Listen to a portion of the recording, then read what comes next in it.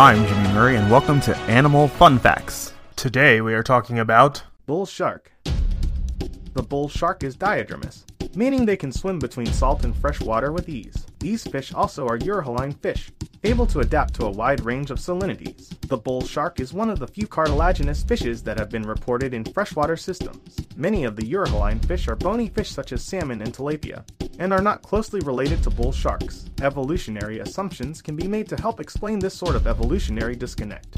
One being that the bull shark encountered a population bottleneck that occurred during the last ice age. This bottleneck may have separated the bull shark from the rest of the Elasmobranchii subclass, and favored the genes for an osmorgulatory system. Don't forget to tell your parents to send us their suggestions and yours to @TheJimmyMurray on Twitter.